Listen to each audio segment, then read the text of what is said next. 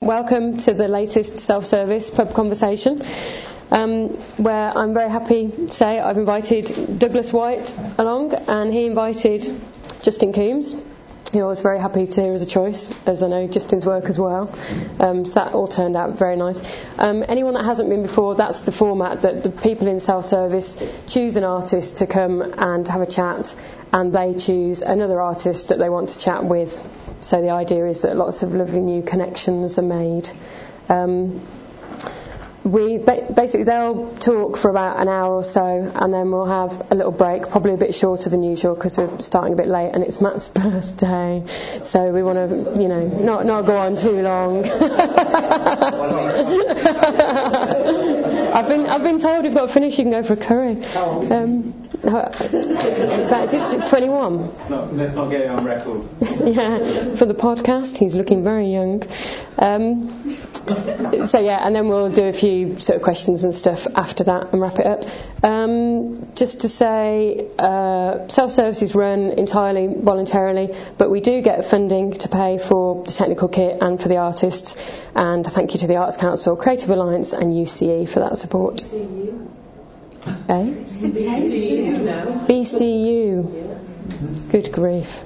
Right. Get that on the podcast. So over to Justin and Douglas. Okay, thanks very much. Thanks. And first of all, big apologies for being a bit late. Sorry about that. And thanks for having us. Doubly so. Justin and I, Justin's a photographer, I'm a sculptor. And we've known each other for about 10 years now. We met on BA and we were studying together, and kind of have kept in sort of close personal and artistic contact since, I guess. So what we thought we'd do is just very quickly just run through some images just so you get a sense of what we do, and then we can talk about it. So we're going to start with Justin's work so he can talk you through that very quickly. Okay, thanks, Doug. We're going to show you about 12 images each, and I should say at the start, this is one of the few occasions I'm going to talk on behalf of both of us, but I think it's true that we both make a lot of work, and the actual stuff that sort of takes on a finished form which we exhibit or sell is quite a small proportion, isn't that right, Doug, of what we do? So just bear in mind this is part of a much wider kind of general activity, I suppose. So as Doug said, I mostly work in photography, and I'm going to show you work from the last 6 or 7 years really. This is the earliest piece, and it's actually from a very large ongoing series called Capital. And unlike the rest of my work, which as you'll see in a minute involves a lot of trickery and projections and various artificial lighting and interventions from myself, the Capital series are just sort of straightforward classical series of photojournalistic shots. So I also work commercially as a photographer, and often the Capital work is the kind of stuff that you can get at the end of a shoot, or when I'm just wandering around, things that take my eye. And as we'll see in the later shots, they also form a kind of catalogue or an encyclopedia of images from real life, which I can then put into a more orchestrated way of working, which I spend most of my time on. So you can see in this shot the sort of formal concern with things like symmetry, and also the kind of ambiguity and irony of the woman looking on the one hand at this classical sculpture, and her gaze might be that of the art connoisseur, but there's maybe an ambiguity that she's looking directly at his crotch and appreciating that. So those kind of little small jokes and ironies kind of run through the Capital series, and they're also very concerned with issues like power and masculinity. As well as Capital, and in fact, as I just said, 90% of my time is taken up really with producing a separate body of work which uses slide projection. It's not terribly clear from this, so I'll skip on, I think, to the next couple of slides, but what I basically do is take photographs during real time of real events. This tree image coming up is the best example of this. And I then project that image back onto its original source at the night time. So the first photograph, the digital photograph, is taken during the day with sort of strong daylight falling onto the subject, and I then go back to the same source at night, and using this projector, project that same image onto its original source. So you have this kind of real-time layering, and I've got lots of reasons for doing it, but I suppose the main one is that I'm very interested in memory and perception, and the way in which specifically memory affects the way we perceive the world. So, for example, with this shot, it's a very everyday scene. It's something which I saw thousands of times when I was growing up. It's in my dad's garden in Devon. But I wanted to load it with a kind of otherworldliness that could make the specialness of that scene apparent to you, the viewer, for whom maybe it would be rather humdrum without the projection technique. So in one form or another, that technique is what I've used really for the last 5 or 6 years as the sort of mainstay of my practice. So I'm just going to quickly flip back a few stages and highlight here. We can actually see Doug himself on the far left. He's the character unwinding this ghostly figure on a strip of wasteland, which was near our first studio. That was a beautiful view from our house and studio. And we thought it would be good to include this image. There's a sort of parallel image of Doug's to show later, because we've both got this quite strong interest in junk and detritus. I suppose specifically urban detritus and the way in which that can become integrated with the natural world. But in these earlier works, I was really trying to write little short stories with photography. So this was part of a series of 10 images, which you read almost like a comic strip, and it was kind of a day in the life of this ghostly figure. I did a similar thing with this series of pictures, which was called Melancholic, and it was basically a love story of a young woman reading a series of love letters and pinning them up around her study. As the evening wore on, the letters became more and more illuminated. She became more and more drunk, and the intensity of this lost love became more and more apparent. So that's a lot of background. I'm just going to skip through now the work I've made over the last year, which has formed the first solo show I did at Paradise Row Gallery, where Doug also shows. And I should make it clear that the way I tend to present these things is never just as straight photography, in inverted commas. In the case of this show, viewers were invited to pick up a press release and a piece of text which I'd written as they entered the gallery space. And on the evening of the private view itself, I actually gave a reading, as did some other friends who are poets and writers. So the basic idea was that people would look at these images, which are already quite kind of dense, loaded images, but see them with a certain narrative that I put in their head to prejudice them and make them read it in a certain way, I suppose. So there's the performative and writerly aspect of what I do. There's also the fact here, this is part of my latest series, Urban Pastoral. There's a concern with making photography something more than a print on the wall. So one obvious way to do this is to construct these light boxes, which I find are very appropriate for my work. They give it this quite kind of, they give the light an almost material presence, which I really, really like.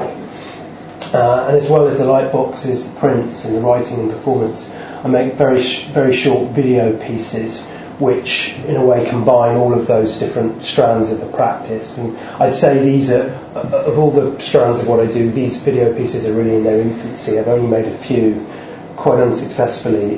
This is a still from one, but I do think that it's potentially fertile ground. So this latest series was called Urban Pastoral. I grew up in Devon, and I've lived the last 7-8 years in London.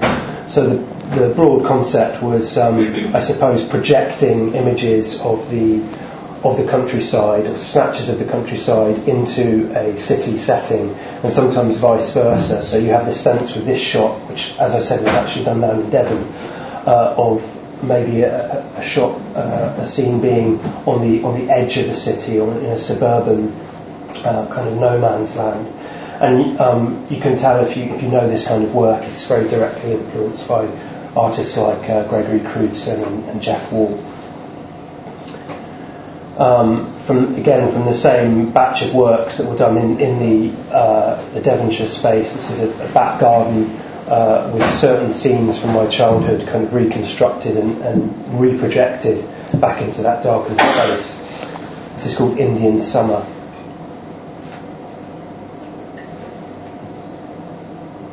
This image is called Pavement Artist, and I think it was a bit of a turning point for me. It's actually based on a photograph from the 50s by John Gutman called The Artist Lives Dangerously.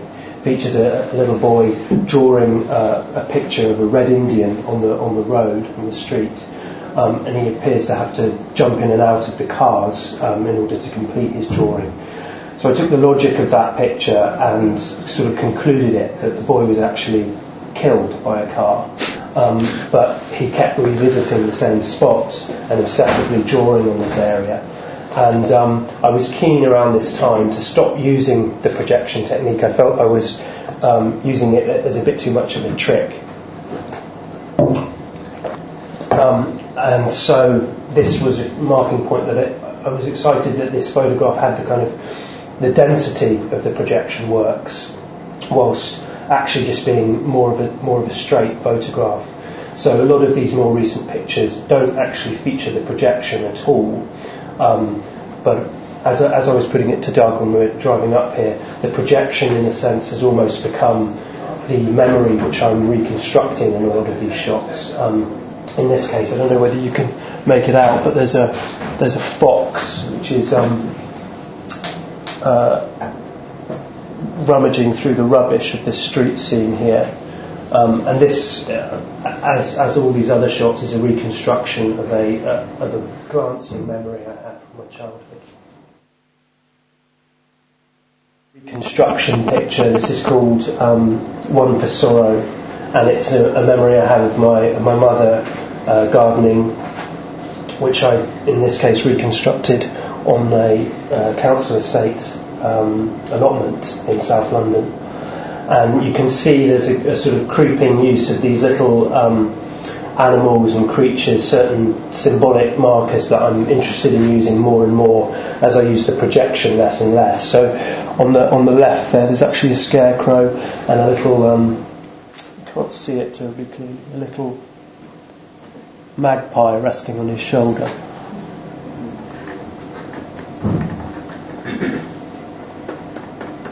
That's better. Can everyone see that? More or less. The colours are dreadful, by the way. Most of these images are actually really sort of quite colour saturated, and you're looking at quite bright, intense colours. This image is called Witness. The fox makes another appearance, this time glancing out from behind that sheet of green gauze on another allotment. This image is called The Warden. Just to the right of the little greenhouse there's a sort of ghostly figure, which is a reconstruction of my grandfather, memory I have of my grandfather gardening. And you can't make it out due to the poor quality of the projection here, but in the background you can actually see the gherkin and certain features of the City of London. So this sense of the city being at the edge of the activity is quite key to a lot of these images. This is called The Aristocrats, in brackets, for Brian Jones. The character in white, sort of spaced out on this park bench at the front of the scene, is Brian Jones from the Rolling Stones, who died in mysterious circumstances. This picture is called The Collector, in brackets, for Douglas White, and it's a little tribute picture to Doug. In some ways I see it as being a portrait of Doug's practice as an artist. Doug is the magpie sitting on top of the wheelbarrow, and all of the detritus and rubbish underneath him is are the materials that he collects in order to make his work. And these most recent works also mark, I suppose, a much more pronounced interest for me in the aesthetic and the sublime, and certain pictorial conventions which have been around for several centuries at least. And finally, from my series, this image is called A Place for Everything, and once again, it's not terribly clear from the projection, but most of the images we've been looking at are kind of quite large, about 1.5 meters by 1 meter deep, and they're big lambda prints, so they have a real kind of presence when you look at them in the gallery space. I want them to look a little bit like landscape paintings, I suppose, and because I've been working on large format, they're very, very detailed. So in the case of this picture, at the sort of midpoint of the tree where the branches begin there, it's not terribly clear, but there's actually a raven sitting on the branch, and he's kind of staring directly at us. I also like the suggestion that the street lamps in the middle distance there are like two eyes, so it's almost like this is an image looking back at you. And just to return on a final note to this idea of memory and the importance of memory it has in my work. This, like pretty much every shot I've shown you tonight, is a conflation of a real scene which I observed, and certain things which I remember and I've reconstructed. So in this case, I've actually rearranged certain areas of the allotment in order for the whole thing to, as it were, fit into place with a mental picture I had of what I wanted to make. So that's where I'm at the moment, and so I think I should hand over to Doug. Yeah. Hit the next one. Do you want me to operate it? Or Yeah, it's fine. Okay. I'll just run through these very quickly. I work with found materials in general, and often it's kind of a combination of materials, or sometimes it's just the object straight off.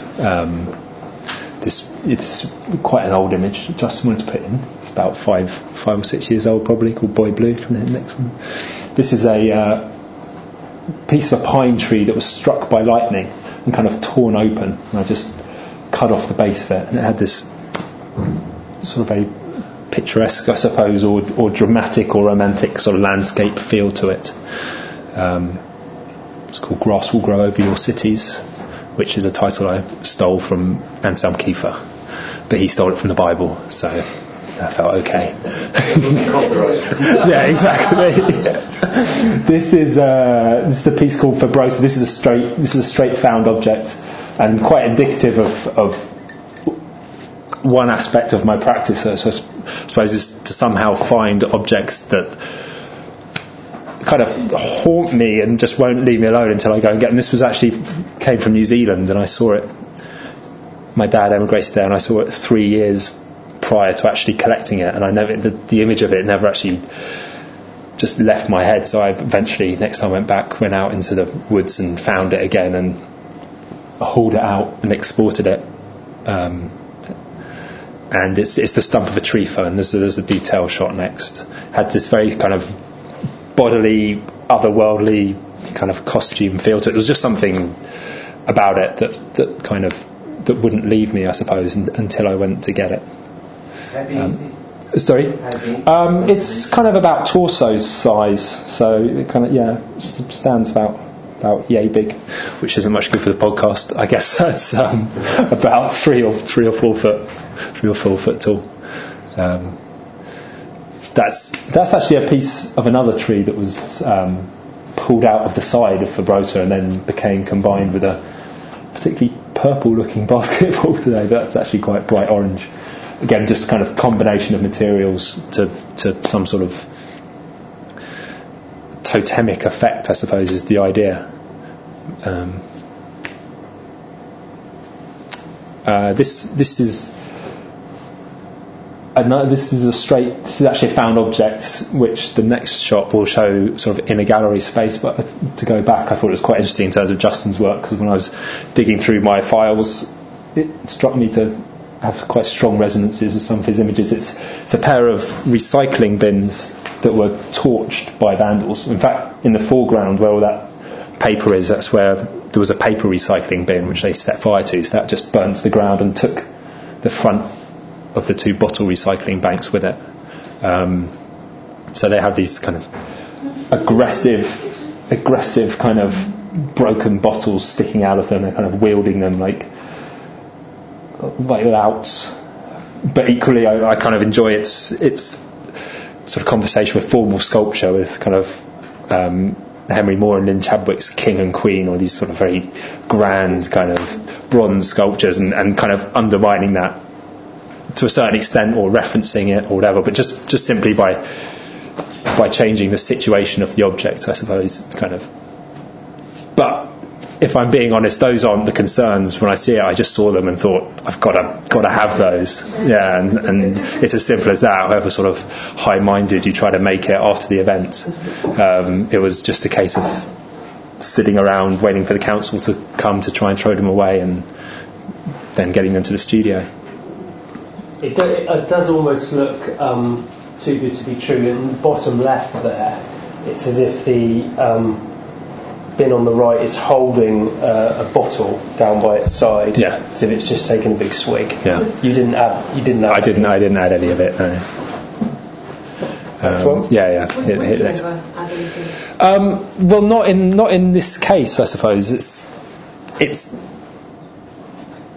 It's that thing. The work is somehow easiest when it's found in the right state, which the last piece and this piece, where it's kind of you find them, and I was talking to Justin about this on the way up. Actually, it's how do you define a successful piece of work, or how do you know when you've got something really good? And for me, with a piece like this, or the Fibrosa piece, it's almost sickeningly good. I can't sleep because I just need to get hold of them before I start coveting these things that are just so clearly junk. There'll be a rotten piece of wood, and I'll be saying, but someone's going to take it if I don't take it, and they're like, no one else wants that.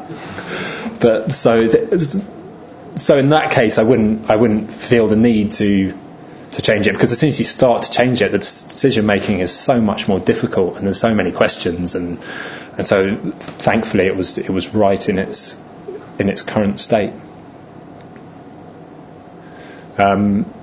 Whereas a piece like this, or the next one, is a case of finding a material and really loving its certain qualities about it, and that was these are made out of blown out tyre fragments, which I picked up from the roadsides in Central America when I was out doing a residency there a few years ago.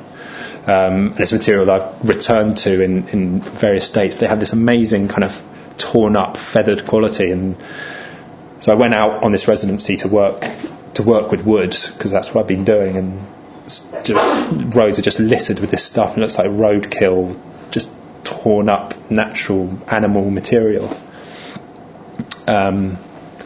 And so I collected it and hoarded it, but felt that it did need to go somewhere else, or it did need some other form. So I've worked with it in these kind of tree forms, as well as doing sort of assemblages with other materials and sort of slightly more totemic matter. Next one. And this is, I won't talk too much about this. This is the moon piece, which, if you hit the button again, John. it's almost like a found object in that it's a found process, I suppose. This is actually made from a thin layer of candle wax which melted with boiling water, and it formed this translucent layer. But it was literally sort of accidental. I was trying to make these sculptures out of wax that were failing, and I poured away some boiling water into a bucket and came back, and there was this crust, and that was what was left. So as well as kind of found objects, it's sort of found processes, and I suppose that's the battle in the studio, is constantly just moving things around and pushing materials around until something interesting happens. And I think the final piece, this is a straight found object, and probably the one that's closest to my heart. It's a patio door retrieved from an elderly couple in Leicester that an owl had flown into. And owls have a very fine layer of dust and grease on their feathers, so it left a perfect imprint of itself on the door. And to cut a long story short, I just collected it and put it in the gallery. But that long story was about 18 months of. How did you get? How did you know an owl? Okay, a slightly longer story there. I saw a picture of it in Metro. In one of their Metro, I guess. Did you get something like Metro here? Sorry. Oh, you saw it too? Yeah, a few people did. A few people had cut it out and kind of that I spoke to, but no, I was. Yeah, basically, like I said before, I couldn't sleep that night after I'd seen that, and I was convinced that everyone would be calling up these owners, and like museums would be after it, and I was like, I've got to get in touch with them. So I called every Ray Pearce in Leicester, because that was the name on the caption. And off the 4 of them, I got hold of 3 of them, and they weren't the people. So I convinced myself that the 4th Ray Pearce wasn't answering the phone because everyone was calling. In fact, he'd been at a funeral, and I believe the owl survived. There was no sign of it in the morning, and it was a long process to get him to let me remove his patio door. But I did it. With the help of the Lord. He was a God-fearing man, and I made a donation to the Gideons on his behalf and his local church, and that was enough to seal the deal. And then it was a question of trying to work out if this thing was going to survive the trip to London. It's in daylight, it's virtually invisible, but lit right. If you just hit the next, because it became this. I mean, that's the detail, and what you don't get there is the detail of it. You can see the individual hairs on the individual feathers, like it's sort of individual eyelashes and everything. It's amazingly detailed and beautiful. How are you preserving it? It's encased behind glass, and just as long as it's kept at the right temperature, I'm informed by my various sources, including CSI, the company, that it will survive indefinitely. So. But it's amazing the guy didn't just clean it off 2 days later. That was what the caption said in Metro. It said this happened to, probably something like "what an owler" or something, or some sort of pun, and then him quoted as saying, "I guess we'll wait till the window cleaners come." Right. And they hadn't been able to get in. Yeah, they hadn't been able to get in because he'd been at the funeral. So. There we go, and so that's it for the images. But that gives a sense of what Justin and I do. And what I thought would be interesting about inviting Justin in for a conversation was there is a lot of common ground in our work, but equally, I mean, you were saying you just don't think about sculpture really, and I don't really think about, you see a lot of sculpture, I see a lot of photography, but we really don't have much idea of each other's processes on an intimate level. No. So similar yet different. Yes. And it's been fascinating actually, just realising how much we've got in common. I think through the conversation we've had. One of the parallels I drew was, I suppose, with the most obvious thing was an image, if I flip back a few stages here, of that interest in collecting urban detritus and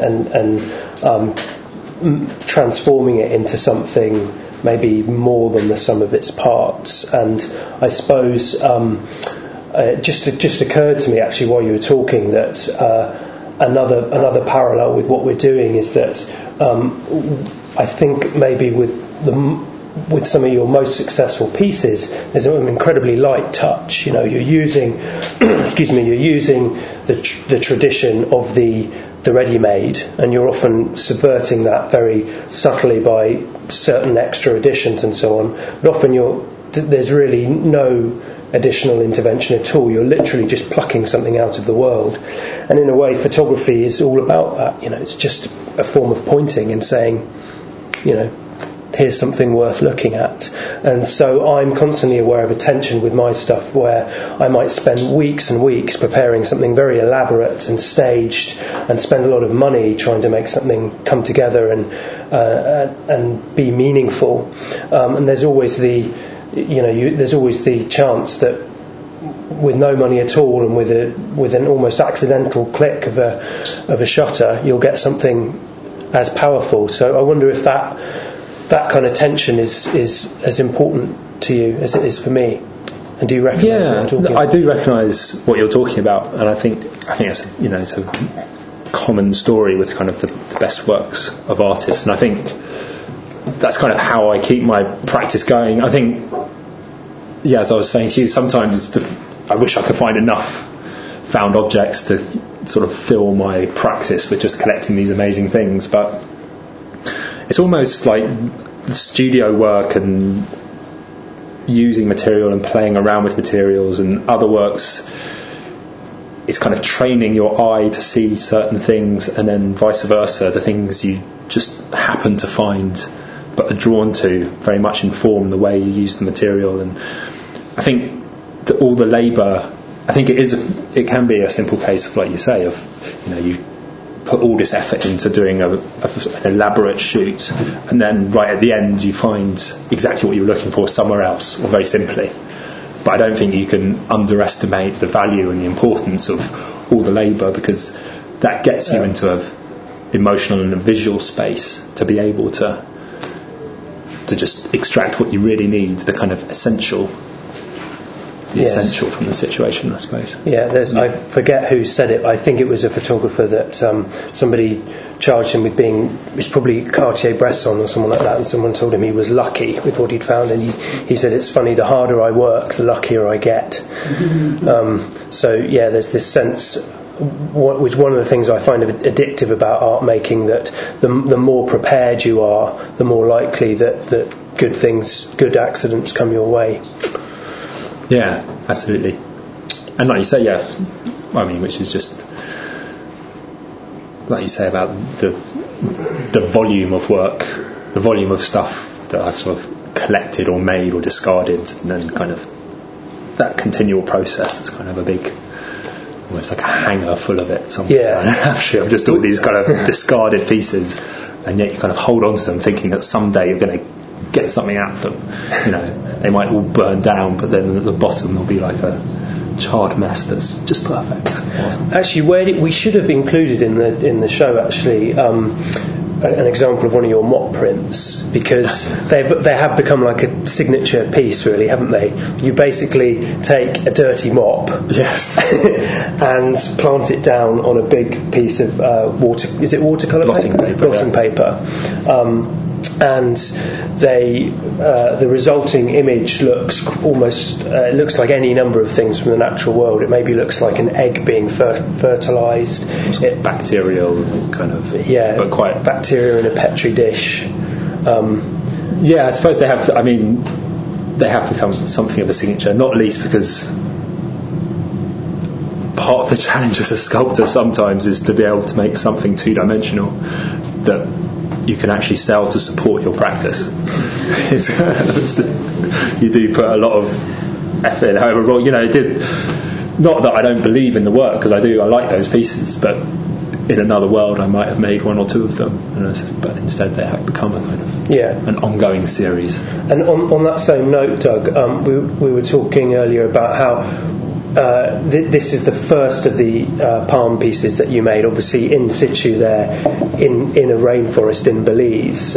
You've since made a number of them, and some of them, one's in the Cass Sculpture Park, another is a smaller version is in a collector's back garden in West London. And how do you feel about that quite extreme difference in context? And do you feel that it weakens the work when you see it in a in front of a nice privet hedge? And I'm all right with it, actually. It was particularly with this work, and again, I mean, it's how much you sort of think about a work after the event to some extent. But this piece, the one that I made in Belize, I was out in Belize for 4 weeks on this beautiful residency in the middle of the rainforest, and it was kind of like a week to just settle in, and then a week to have the idea, so a week to collect the material and a week to make it, which for a large sculpture was a real challenge.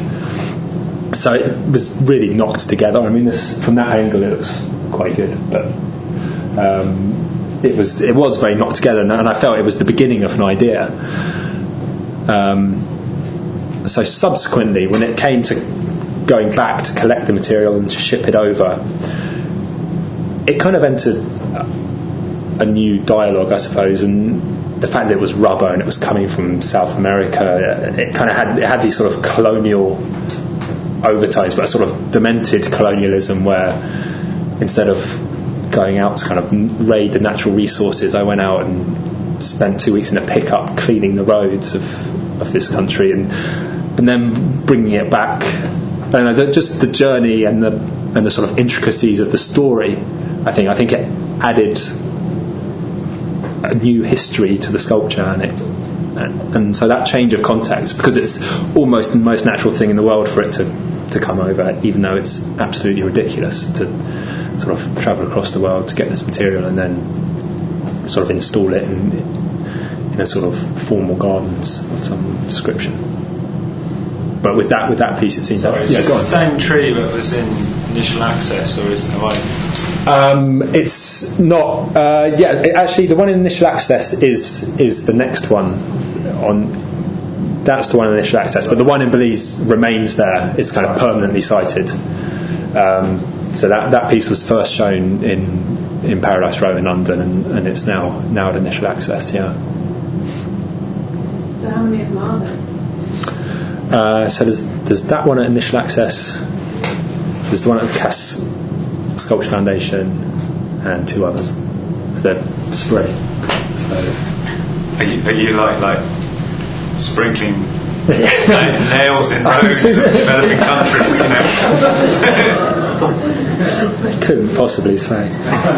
No, I don't have to. I mean, Belize just seems to be this constantly renewing source of them. It's on the one trade route through Central America, and I don't know, they don't clean their roads. And I actually just went on another material gathering trip just before Christmas for a new series of work. So there's a big container somewhere between Rotterdam and here right now full of this stuff. Yeah.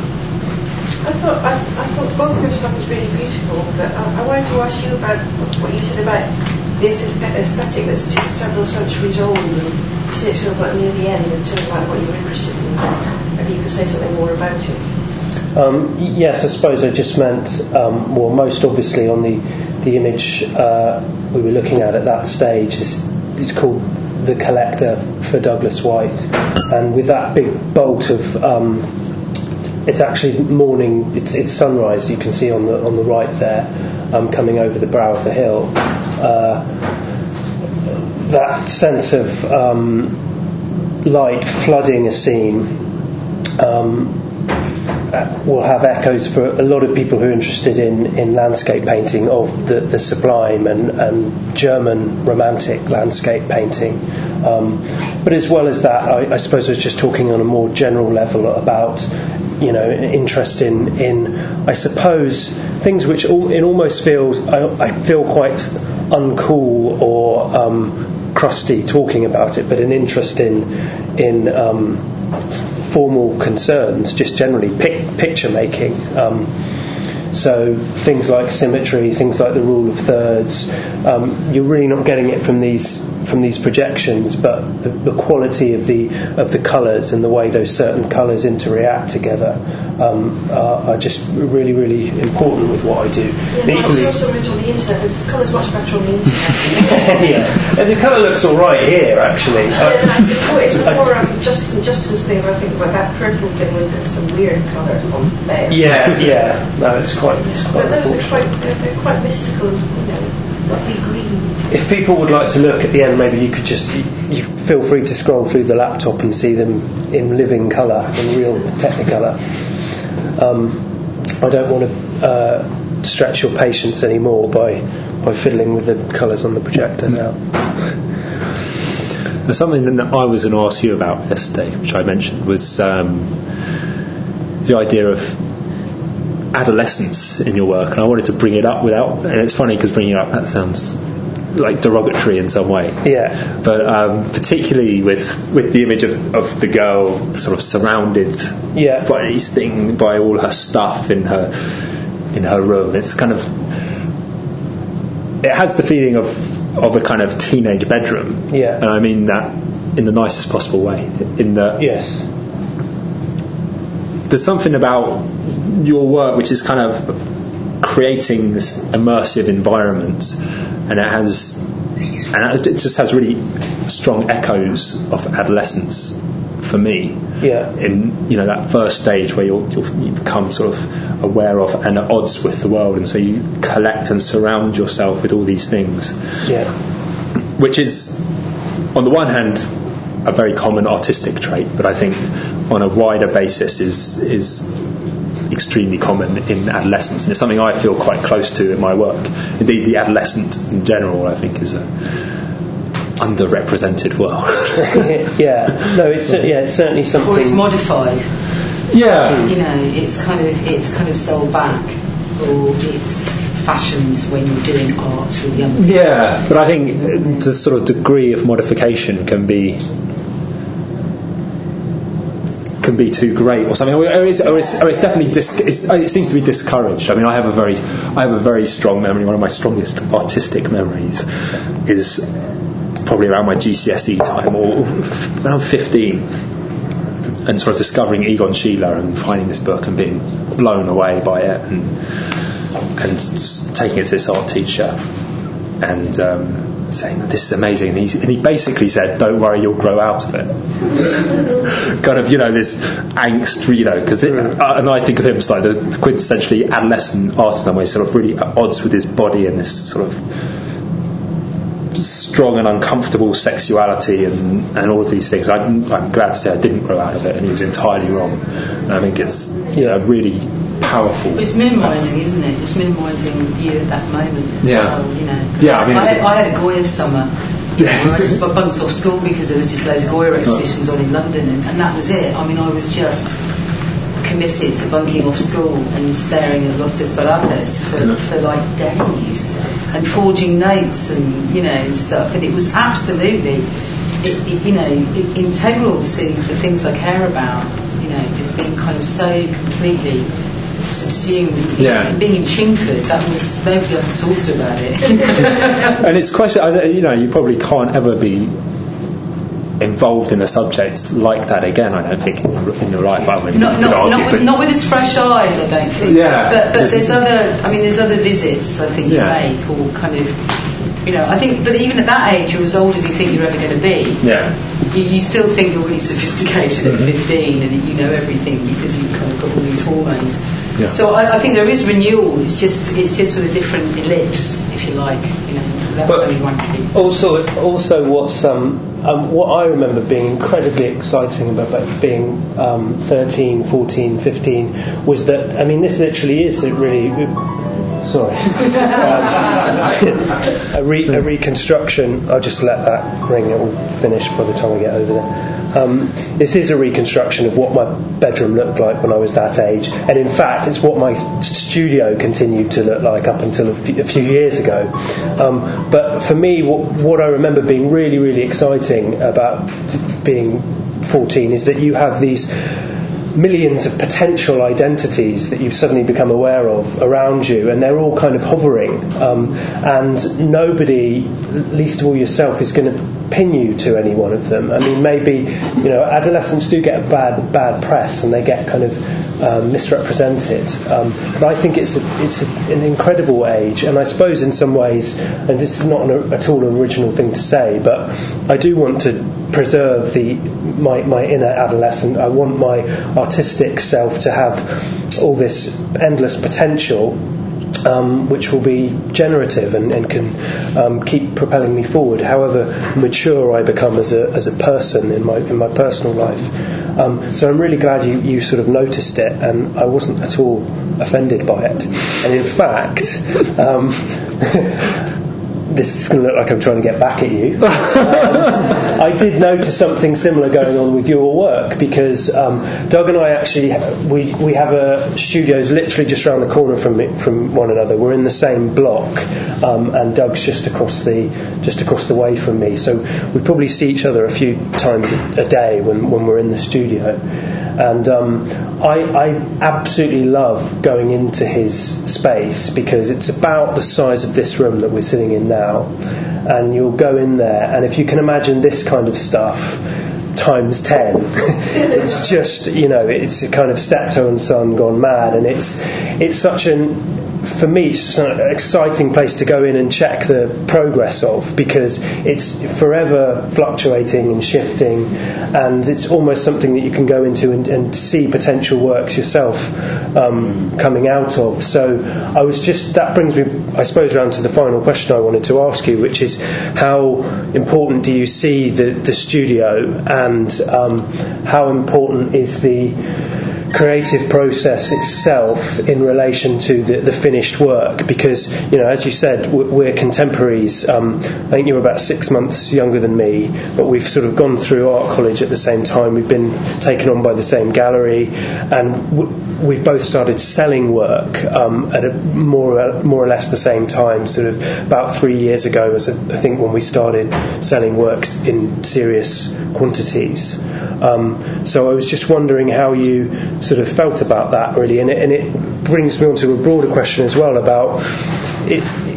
For me, it's always very confusing and disconcerting to give an account of what I do as an artist, because it feels like a kind of a constant for me in the studio and in my head, and living with these things as they evolve. And then every now and again you're asked to give a talk or give a statement about your work or put together a show, and it kind of pulls you up a bit. You're like, oh, okay, well, whatever people are going to see, it's not really what's been going on. So does that make sense, what I'm absolutely saying? And I suppose there was quite a few questions in there. Yeah, sorry. In terms of the studio practice and showing, I suppose, at the beginning and the end of your questions, I guess every artist has problems with editing and what to show and what not to show and those kind of things. For me, it has always been a particular challenge, because the studio is sort of my natural environment, and collecting these things and the process does feel like the artistic endeavour. The works are obviously an upshot of that, and exhibiting them also is, I don't know, sometimes it seems like sometimes I feel like it's a necessary evil or something, or it's kind of something you have to do, whereas I'd like to just tinker around all my time. But obviously it's a very positive thing to do, because it makes you make decisions and question things and push things to a finished state, and if that's important. But the studio process is definitely what I feel closest to as an artist. But that's got to be true of all artists, really. So do you feel more liberated when you're out? If you're working away like you worked in Paris, was that frightening because you weren't in the comfortable surroundings and you didn't know where that 2.5-inch nail was? Or I mean, I don't find the studio particularly comfortable. That's one thing. There's always new stuff coming in and pushing out, and I am always sort of asking questions in there. It's just not how much stuff do I have to put in this white space to make it look right. It's kind of like that. It's not about what looks right. It's about feels right. God, that sounds terrible. But showing isn't. I kind of understand what you mean, but I think that showing those making the decisions a bit, as someone who would naturally just have some kind of sculpture Tourette's and continue to make things forevermore in whatever size space you give me, quite happily. Showing forces me to do something that I kind of don't do naturally. That it makes me go, okay, this one is better than that one in a way that becomes incredibly public. Yeah, and it's really important, that's a really good discipline in a way, because you could everything is interesting. All these things are really interesting, but actually going, how do I quantify why? Yeah, absolutely. It was a silly thing to say, really, and no one likes making the decisions. But I know why you said it, because I think because they're all your friends, and you don't want to offend anyone. Kind of. But also leaving it is amazingly liberating, because as a sort of hoarder, one of the most refreshing things would be just to not have the kind of weight of material around you, and not have to constantly look at the things and think, well, do I get rid of that or don't I? And you find you've just been looking at a piece of junk for half an hour, thinking about it for no particular reason. So when you go into a new environment, it's just a whole new world to sort of explore and navigate and sort of operating. Sorry to interrupt. Sorry, I was thinking of some sort of question around that issue of how you're actually collecting stuff, where it seems to be in sort of modern, I don't know, current climate, that you basically you can get your record collection on your laptop. You can read books online.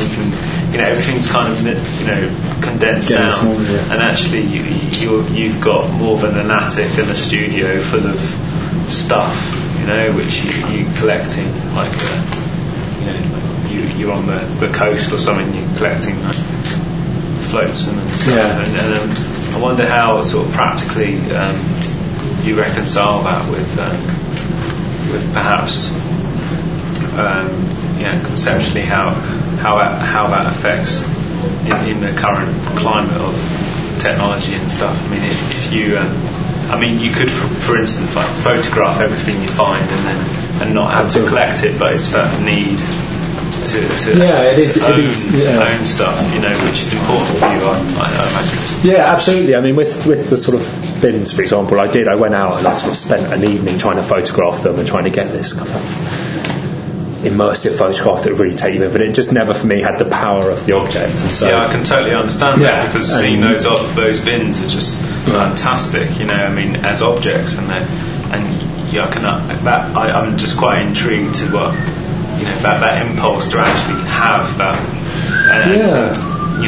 but what made you go back to New Zealand to get that tree trunk, and because it's just kind of like an itch, I suppose. But then equally, just being there equally are sort of a volume of photographs, digital file, you just collect those two, but then you never put as much effort into them, so they don't.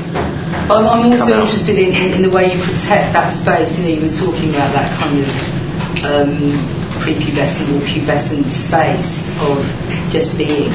And actually, you're in London, you're selling work, you're doing all the kind of stuff for the CV, and to get to Tesco's instead of Lidl, all of those kind of juggles. But actually, you both seem to be able to protect the space of making the instinctive work, which actually then becomes the things that get you to Lidl and so on. And I'm really interested in that constant kind of shape-shifting between actually really protecting the space of making, which is ultimately and rightfully selfish, that then translates into a story for other people, so that you get back on that plane and, all the way through the journey, I can just see this story of you just thinking about the piece of, has somebody taken it? Is anybody noticed that I've taken it? I can just hear the kind of, the dialogue there. Yeah. And I think that's really... it's really refreshing and wonderful to hear, because I think everybody is in that struggle of protecting that space. And all of the kind of 360-degree attack one does on oneself as well as everybody else does on you about, are you being indulgent, are you this, are you that, but actually really protecting that. It's a very sacred space. you know, in order to make, you know, in order to defy all those kind of collecting. Because I mean, I love tat. You know, the more space I get, the more I fill it. So so you're naturally working against the zeitgeist of that rather than politically working against it. Do you know what I mean? Yeah, I mean, it's never been a sort of conscious effort, I suppose. It was when I sort of left art making sort of after my BA, and I never wanted to make a piece of art again. It was that decision, I suppose, that for me slowly got interesting again. I just went and lived back sort of where I'd grown up, which was pretty rural, and just started dragging bits of wood in actually, and just thought that they might end up in a craft fair as much as anything else, and I sort of left any kind of artistic ego behind, not even unconsciously, just because I was just pretty sick of, I don't know, the sort of regard in which art held itself a lot of the time. I didn't have enough faith in it, I suppose.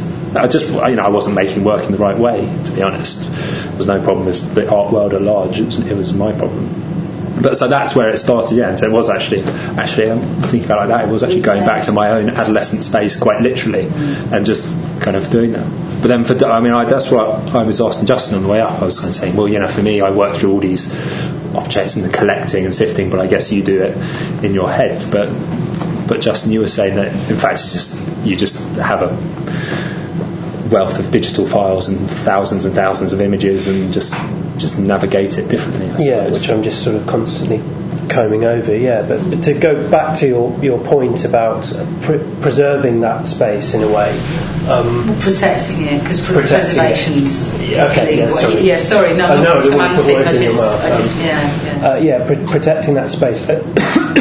Whilst I agree, that's very important. At the same time, I think it's interesting to sort of track the development of what we've done, because maybe the original adolescent space is one of maybe purely the imagination. I mean, I'd had a small bedroom when I was growing up, and that was the space I had in which to make my work. So it naturally, physically took that shape. As I track my development over the last few years, as I've had a studio, and then I didn't have a studio for a few years, and then I've had a studio again, and now I'm expanding my studio because I'm able to. It's just interesting that, of course, on the one hand, you're protecting that internal space, that space of the imagination, but on the other, there's a sort of slow ratchet effect where you have to be an opportunist to some degree. You have to take advantage of what's made available to you, and I see it with your work as well, Doug, that you, in each physical space that you've worked in, the logic has just been making something as big as you possibly can, or not necessarily as big, but as overflowing the space that you're working in. So I remember when we shared a studio in Dalston a few years ago, it was a tiny corner that you had, and not necessarily the pieces themselves, but the detritus that you collected in that space was always overflowing, and now with 10 times as much space, the same thing is on the verge of happening. Stop. But I'm interested in detritus as well, because loving cities as I do, they're going. I mean, the spaces where you can actually gather and get. Yeah, there'll always be vandals to do your work. I know that means that in a sense you're more challenged, but I am interested in how the detritus changing. Yeah, it is. You've got just the kinds of. But it's rather than detritus, we could talk about space and common space, because I've just noticed in the last 5 years in London that 5 years ago, you could walk just around Hackney onto all kinds of bits of waste ground that obviously belonged to people, but they didn't care, and you could go in and do what you want, and that's just less and less the case. Pretty much everything now is got electronic protection on it, and photos of guard dogs and everything. CCTV, it's depressing. Would everybody like a break at this point? Yeah. I'm just aware that you've been talking for an hour. It's been brilliant. It's great. Well, quickly, while I remember it, I'd like to say thanks to Matt for sorting us out with this projector, because were it not for him, we wouldn't have actually seen the images at all. And a very happy birthday. I think we should all sing happy birthday to him. Happy birthday to you. Did you ask? Happy birthday, dear Matt. Happy birthday to you. That's